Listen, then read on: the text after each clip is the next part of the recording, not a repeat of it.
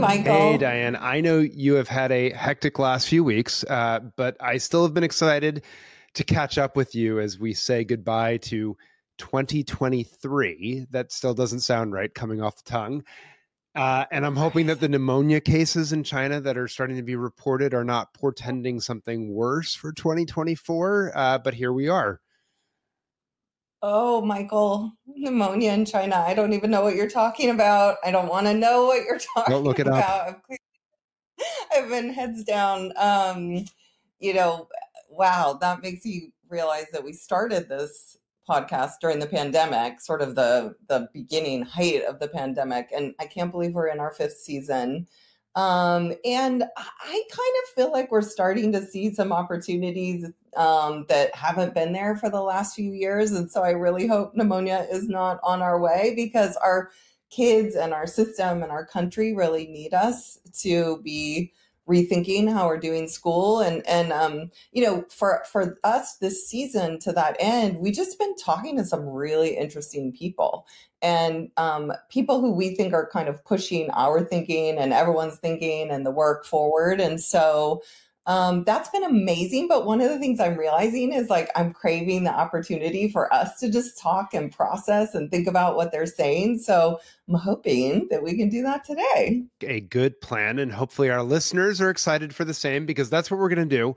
Use today's session to step back and think about the last three conversations that we've had with Todd Rose, Irham Shafkat, hopefully I pronounced that correctly, and Tim Knowles, so that we can reflect on a lot of the points that they made and how they stretched our thinking and how they might intersect with each other. And frankly, ask each other any questions that we have as we march into the new year. Yeah, that just is crazy. And I always have a lot of questions. So I'm excited to talk with you about this. But one of the things I noticed, Michael, when I think back across the last three conversations is there is an undercurrent of disruption in all of those. It's maybe more than an undercurrent, quite frankly. But, you know, and while I will acknowledge that people in education don't really like the word disruption. They don't like it in reference to schools and education, and I get that. But I think it's useful to say it here because you know, when I say disruption, I'm referring to the work that you study and you write about and you talk about, and quite frankly, a lot of the work that I have done in my career.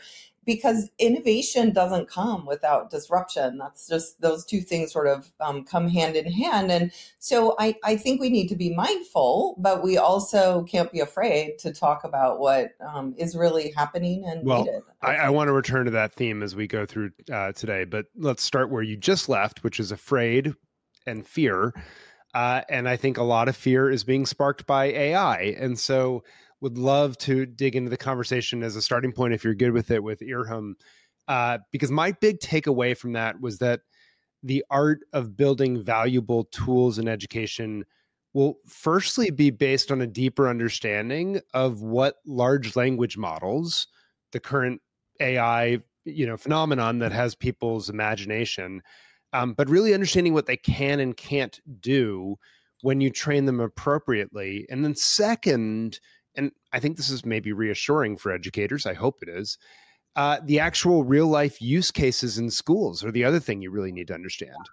And what I took away from it was when you have both of those things, then you can create robust tools with presets, in essence. That's sort of my word, but think scripted buttons instead of wide open chats that, you put a lot on the individual, that support the things that you're trying to accomplish. And not only can that be more efficient, but it can also be much more valuable and efficacious.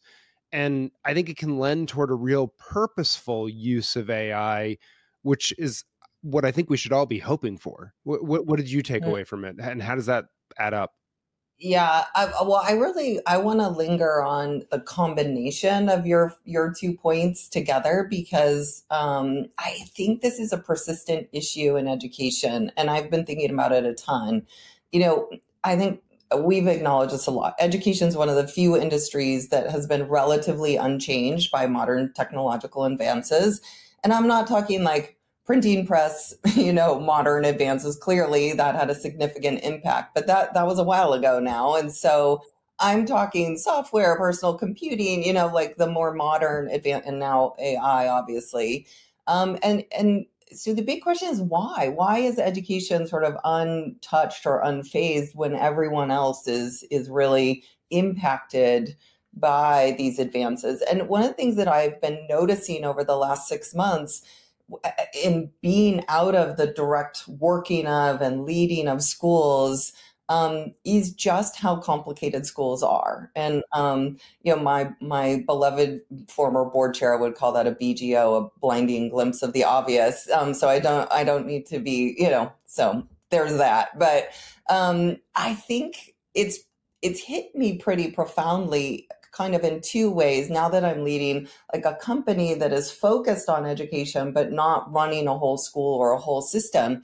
That I'm a student of leadership, and I have studied and practiced for a very long time, and I love learning about it. And one of sort of the universally accepted truths in leadership is that an organization can only focus on like 1, 2, maybe 3 things at a time, and that's really stretching it.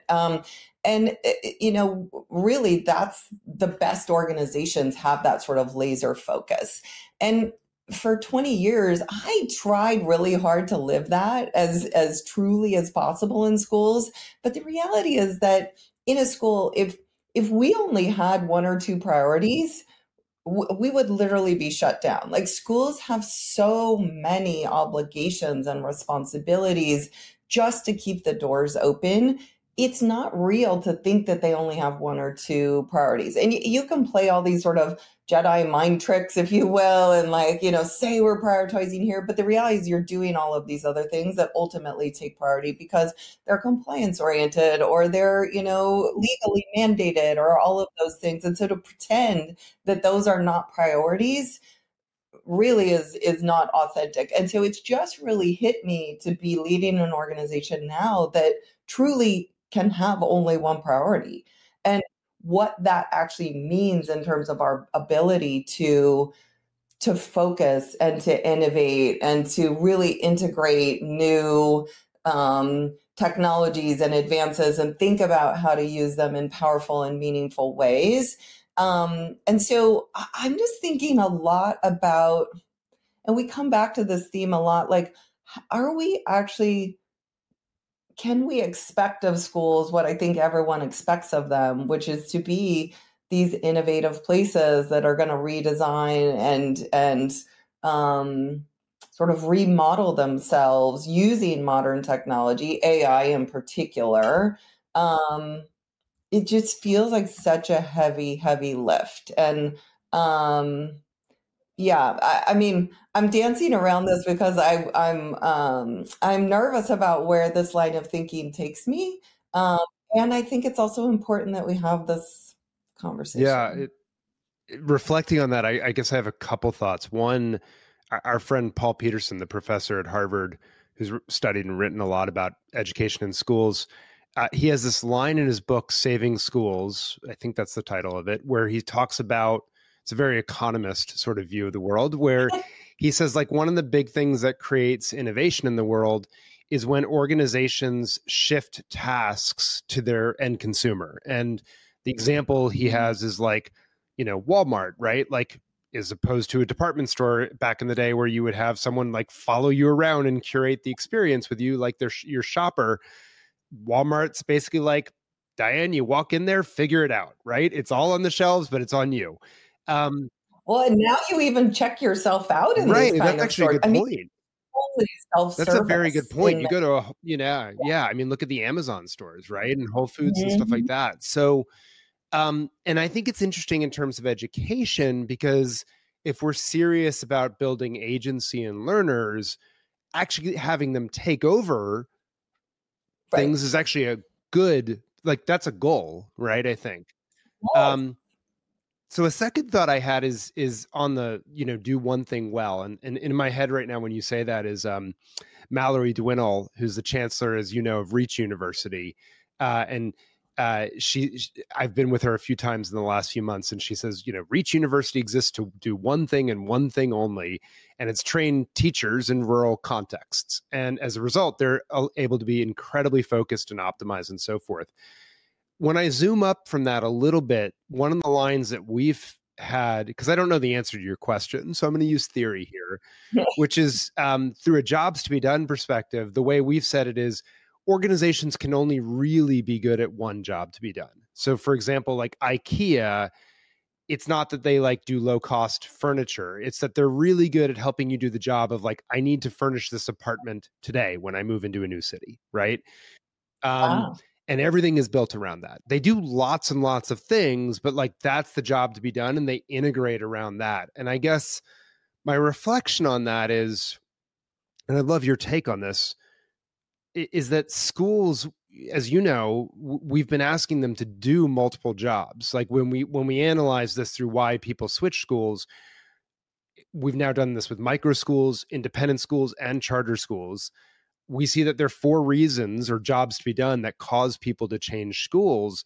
And the design of those are pretty radically different depending on what job it is, right? To get it done. And so I guess I wonder, to your point, have we just been forcing schools to do all the jobs, and therefore they stink at all of them, right? Yeah. And they're pulling against each other, and maybe like moving back to a smaller size school where we allow individuals to choose, not based on race, politics, or other unsavory characteristics, but based on job to be done. Like, what's the progress you're trying to make?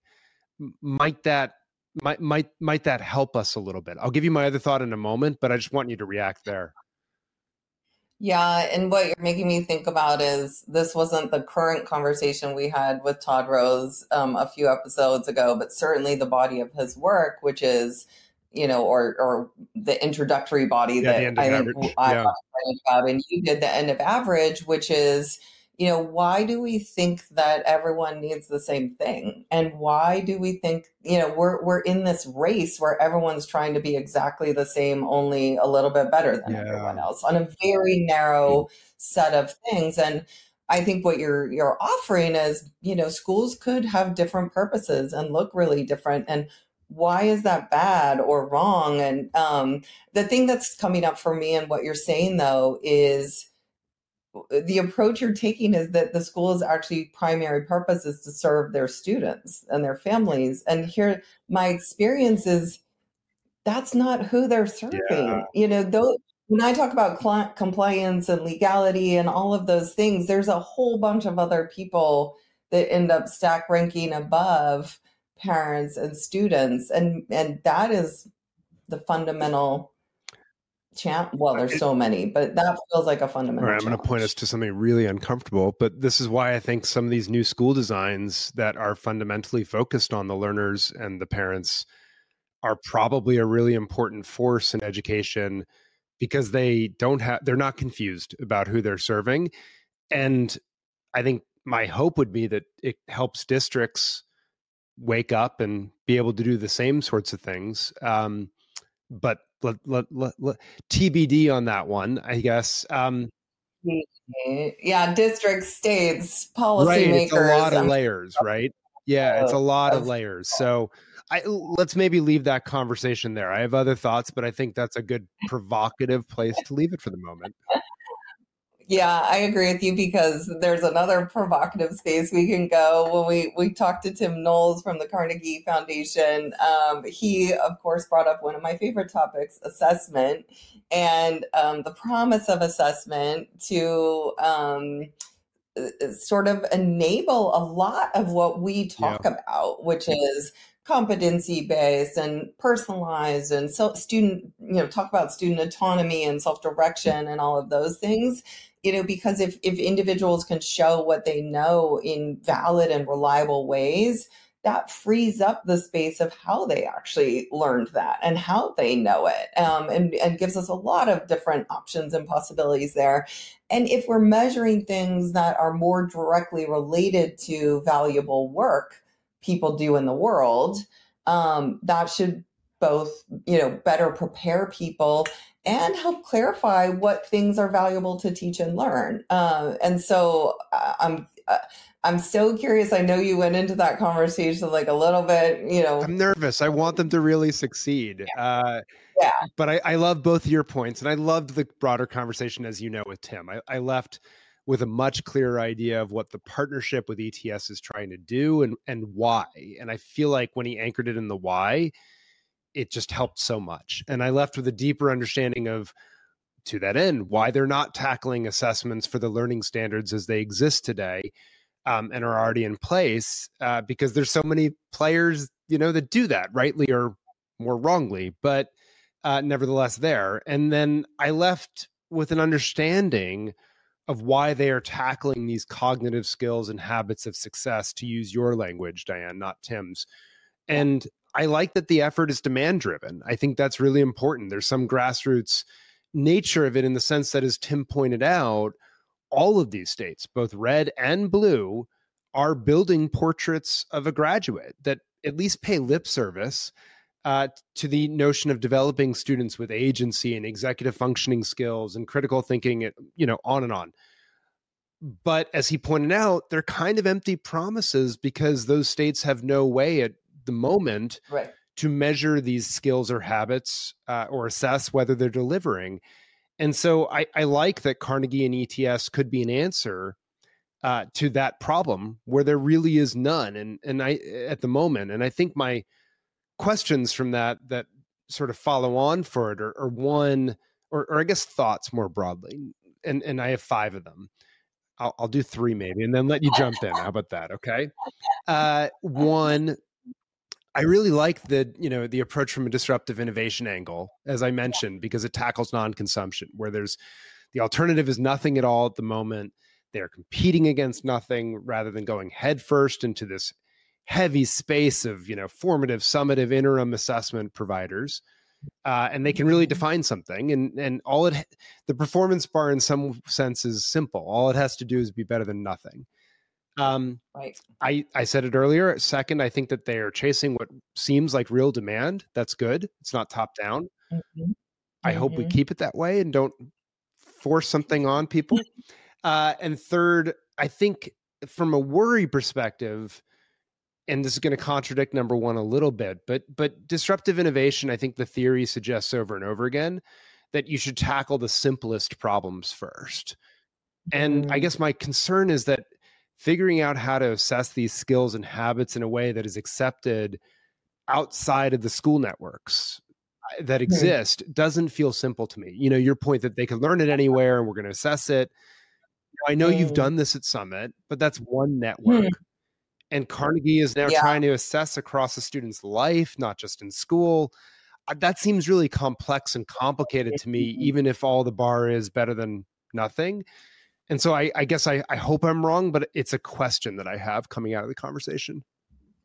I'm curious to pick your brain on that one a little bit about what constitutes simple. That is simple, because it seems like what you're saying is the complexity might be coming from like all these different contexts and things like that, less the actual assessment itself. And so I'm wondering if, this is a little selfish too, as I think about trying to build a product that is in a space where there is non-consumption. I would argue there's non-consumption right now, but it's certainly not simple what we're trying to do at some level, but maybe it is. So what is simple? What's simple mean? Yeah, I have to think through this more, obviously. I guess my thought is, in just to go again to disruptive innovation, the first application for the transistors weren't computers and incredible consumer electronics products. They were simple hearing aids that just enabled some hearing. Steel, you take mini mills, they first did rebar, right? Stuff that would show up in concrete, not finely finished, right? Beautiful products. And so maybe it's the case that they can find their niche there. I just think it's going to have to be sort of the simplest applications first of demonstrating these skills, rather than taking on all the complexity at once, and not trying to maybe, and I'm thinking out loud here, not trying to maybe bill it as like we figured out how to measure perseverance across all Right. domains and locations and et cetera, et cetera. Yeah, and maybe it's something like, I mean, you're referring back to some of the work that we did when I was at Summit with some, startup partners. And for example, like we just were building one sort of easy simulation that felt like an hour of video game playing to students, but really was able to say, like, look, this student seems to indicate higher levels of the ability to like collaborate, to solve a more complex problem, which for an employer was super useful information. And so maybe something like more, I would call them quick and dirty assessments like that aren't about taking a whole assessment schema, but are like, if that helps an employer trust and believe that potential employee is capable of a skill, maybe that's what simple looks like in this particular. I like that. And I can imagine a second one, which might be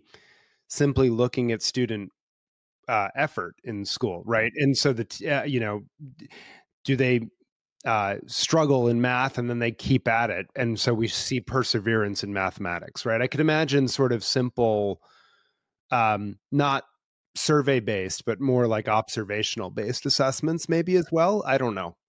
Fascinating, but it's narrow and zeroed in on a particular thing that might be meaningful in the Yes. world, but doesn't have to like Boil the ocean from day one, I think. do your entire portrait of a graduate. Yeah, I think that's Like, exactly right. And that's maybe the way to think about it, right? Is like, let's take some bite-sized pieces. And I guess it bleeds into the other two thoughts I had. Was I really do like the way that they're connecting this to academic domains and content knowledge. I think I'd be concerned if they weren't. And here's my and. I think they would benefit from taking a page from Summit and breaking out the skills or the cognitive skills versus the habits of success in the ways that you all did, because they are different. And I suspect the approach to measuring them is different. Now, I grant you, from a public relations perspective, that might involve some education and some complicated messaging. But I think it would also be helpful for those of us in the field who are like, hey, agency is different from critical thinking in science, right? Or whatever it might be. And then I guess the last thought I had is I do still wonder. I love that he's tackling this for all the reasons that he said. And I don't know if it pulls us away from the Carnegie unit of time, because at some point, like, we do still need to help, say, hey, this student has mastered these sets of learning standards or progressions or whatever, and therefore can move on. And so maybe their role becomes sort of an arbiter of what is valid and reliable alternative forms of assessment rather than trying to be the assessor itself. But it does seem to me like you have to solve the, hey, I'm a student in math, or I'm a student in ELA, or I'm a student in civics, or whatever it is. And by the way, I don't know that it has to be every academic domain, but that there's some way to sort of say, like, yeah, like if you master these bite-sized assessments or show this project or whatever else, that's a good demonstration, and therefore you can mark mastery of that, as opposed to, gee, sit in the seat for another year. Yeah, that's interesting. Two quick thoughts that are coming up for me. One is that seems like such a good historical role that foundation has played, where they like start something and they kind of figure it out because they can, but then they don't own it and keep it. It moves out. And Tim in our conversation mentioned a whole bunch of different things that were actually started by foundation, including ETS, that then spun out and continues to do the work, and the foundation then kind of moves on to putting some resources behind like the initial thinking around. So that feels like a good potential role that they're playing. I also I'm going to say something that I think is going to shock you, which is, because how much I hate the Carnegie unit and the measurement of time and think it is just so ruining everything. But I will admit that in my new work, I have been really looking at, post high school young people, young adults, and like how they figure out pathways besides a straight 4-year college pathway. And one of the things I have encountered is time really matters to them. Like, how long is it going to take me to get a credential or a certificate or a degree or whatnot? Because that's a real calculation and factor in their lives. And to my great disappointment, we still have the Carnegie unit, but it is so not, it's no longer representative of a common unit of time. And so you go from college, mostly community college to community college, and they all have these credits, which are based on the Carnegie unit, but they're all measuring different amounts of time, and sometimes even within the same institution. And so the one potentially useful job for this unit is not even usable anymore to the user. And it actually can be misleading. And so, wow, yeah, really. Okay, so that's fascinating. I'll let you transition us to Todd in a second, but one quick thought is, I do think rate matters, right, through these different things that we expect. It's one of the reasons I think Joel Rose's work at New Classrooms has always been so interesting, because they have this notion of, they probably call it something different now, but it was originally PAR. Like, how many times or days does it take for a student to learn a particular concept? And you're sort of above par or below par, right? You all at Summit had the, are you on track, above, ahead of track, right? And so I do think it's not that time is not relevant. And Paul LeBlanc makes this point beautifully in his writing, is frankly, those who have low incomes, they have the biggest deficit of all, which is not just money, it's time poverty. And so that's a very relevant number. And it's not a number that the Carnegie unit helps us with at all. And in fact, it disadvantages them further, I think. Yeah. So, well, note to me and to others that time, we can't just totally do away with time as we really try to rethink this, that it is, as you point out, an important factor, and we need to think about that. So learn something every day. Michael, I was having this super interesting conversation with the parents of a Gen Zer, and they're particularly interesting because they also have 2 millennial children, and they feel like there's a real difference between the two. That's a different conversation. But they were in their sort of conversation talking about how their perception that their Gen Z daughter has really got a different definition of success than they do, than is familiar to them and that they understand. And there is this is causing some tension. And I shared Todd's work that he shared with us. And I was like, well, I think you've got your finger on the pulse of what's happening in America, according to Todd's work, which is there is an evolving, changing definition of success. And the response I got back was, well, if you're someone who hasn't been reading that work, it can be a very jarring experience.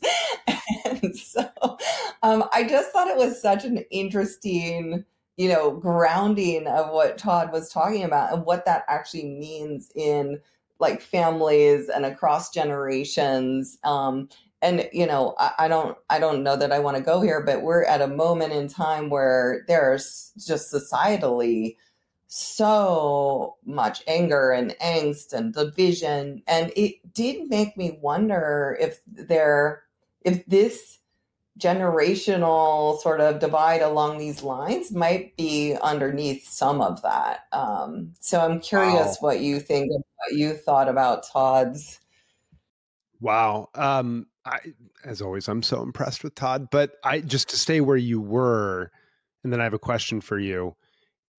I do think, and I'll go here because obviously the Israel-Palestine stuff has really been on my mind, as you know, and I'm going down rabbit holes every single day on it. I've been really struck by how when you provide some basic level of education to younger people, all of a sudden phrases that they thought were innocuous, they realize, oh, that might be really harmful in a way I hadn't understood before, right? And so I guess my thought is, I think we have to hear and honor from where they're coming, because there's some real good there in terms of like if they're resetting definitions of success.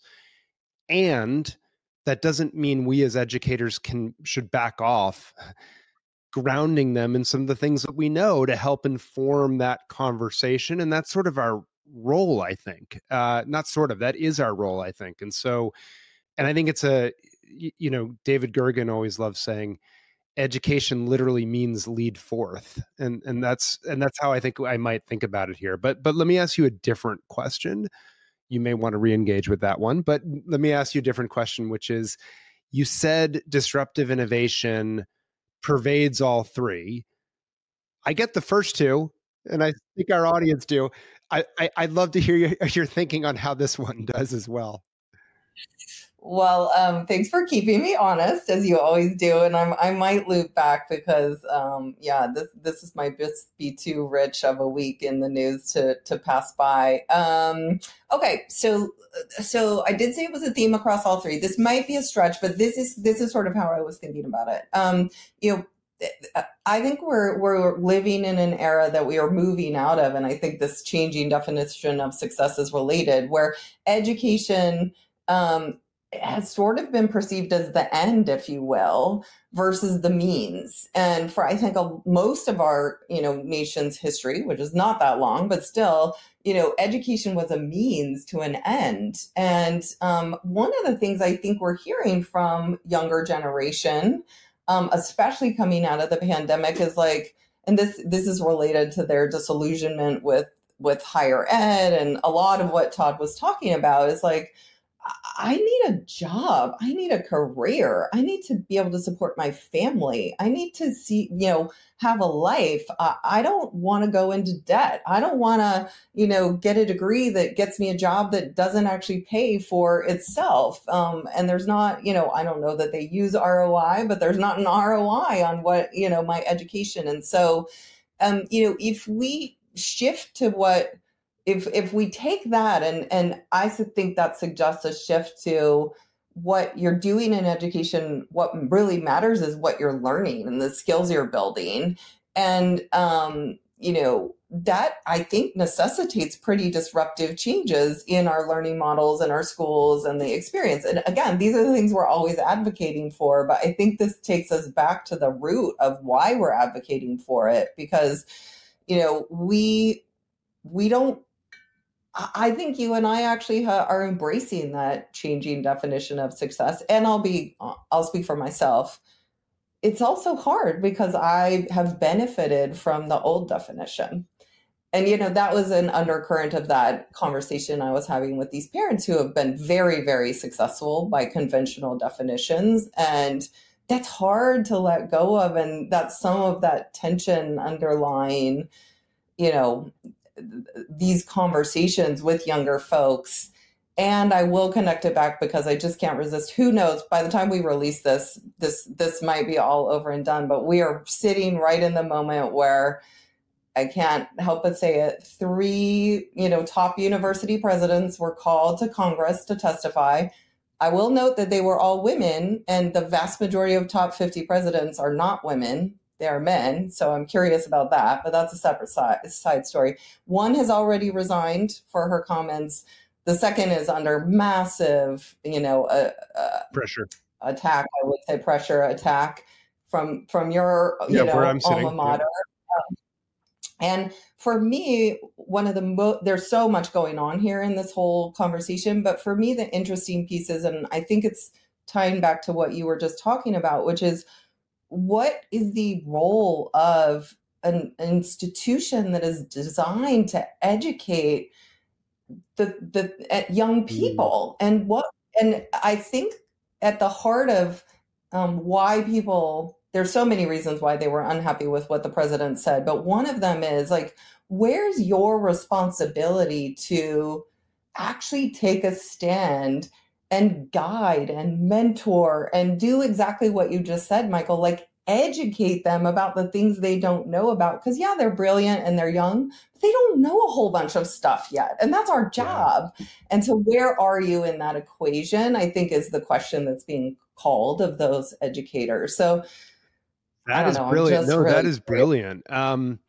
It reminds me, a friend of mine, Gunnar Councilman, used to always say, students are much more like clients than customers. And his distinction was that clients are often wrong. It's your job as the organization is to guide them.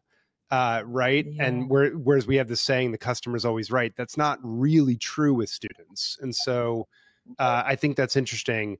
On the second one, or another point you made about the changing sort of framework of education, where for a while, you're right, like, a place where I went, Harvard, was seen as like success. That was the destination, if you will. And that was a big finding, as you know, from my Choosing College book, was how many individuals were like, they wanted to get into the top college for its own sake. They had no sense of like what came afterwards. It was just like, that was the prize. Right. A lot of admissions officers did not like that was the prize, but that's how they thought about it. And we just did a Future You podcast recording with a couple folks from Wake Technical Community College and Portland State. And one of them made the point that increasingly people see college as a station, not a destination. I thought that was a really good language to sort of capture this shift. And I guess finally, I'll say, I see your point. Like, disruptive innovations fundamentally, in the words of the theory, change the y-axis of performance, as we like to say in Wonkland, which in sort of normal speak. Tell us that in normal people. Exactly. So in normal speak, it just means that the way we think about performance changes, like what we measure and value. And that's what disruptive innovations fundamentally do. And frankly, traditional organizations really struggle with those changes because they've organized, to your much earlier point about how schools are complicated places, they've organized themselves around one set of things that we have measured and valued, and disruption tends to change that in line with new individuals that haven't been served. So I take your point. It's a really interesting one. Yeah. Maybe let's leave this conversation here for now, because I think it makes for a juicy 24 as we go in. But as we wrap up, let's just sort of round out the 2023 year. And it occurs to me, by the way, in future years, maybe we'll look back at our year and name some of our top reads and things that we've watched. But I am not in the mood for that at the moment. I will be totally honest. So I'm just sort of curious what's on your TV at the moment or your bedside table that you're reading at the moment. Yeah. Well, I will definitely answer that. And I will just say this, I'm so glad we had this conversation because I have so many questions for us to explore in the new year and so many people popping in my mind that I really want to talk to now based on this conversation. So I'm very excited to hang up here and then start brainstorming with you for the new year. But in terms of, so I think you had this moment too, when we interviewed Tim and asked him this question. He said that between December 1 and January 1, he always reads poetry. And I think we both were like, whoa, that's so Such a cool. Good idea. Yeah. And so I took that as an invitation and have been reading, this summer I got to meet a poet, David Wyatt, and I've been reading some of his poems and pieces, and he's got this one, I'm going to mess up the title, but where he takes words and he just really has a whole contemplation on the meaning of that word that is just like so mind shifting. And so that's been really fun and on my bedside table. How about you? Oh, that's good. And good for you to actually follow the advice. I have not, because in classic sort of efficiency mode, I'm like, but there's few other books I need to read first. So that said, I've put aside Clausewitz for the moment. It's just, I've not made the progress that perhaps I had hoped for, and have delved into a few different books, one of which I finished over the weekend, and it's called Writing for Busy Readers: Communicate More Effectively in the Real World. It's by a friend at Harvard, Todd Rogers, and another professor or member of the community, Jessica Lasky-Fink. And it's a good quick read and some good tips as I'm finishing up my next book on helping people better navigate the job market. And so I will say their big messages, not surprising, are less is more. And so with that wish maybe for brevity, levity, clarity, and charity in the new year, I'll just say thank you, Diane. And thank you to all of those tuning in for joining us on Class Disrupted.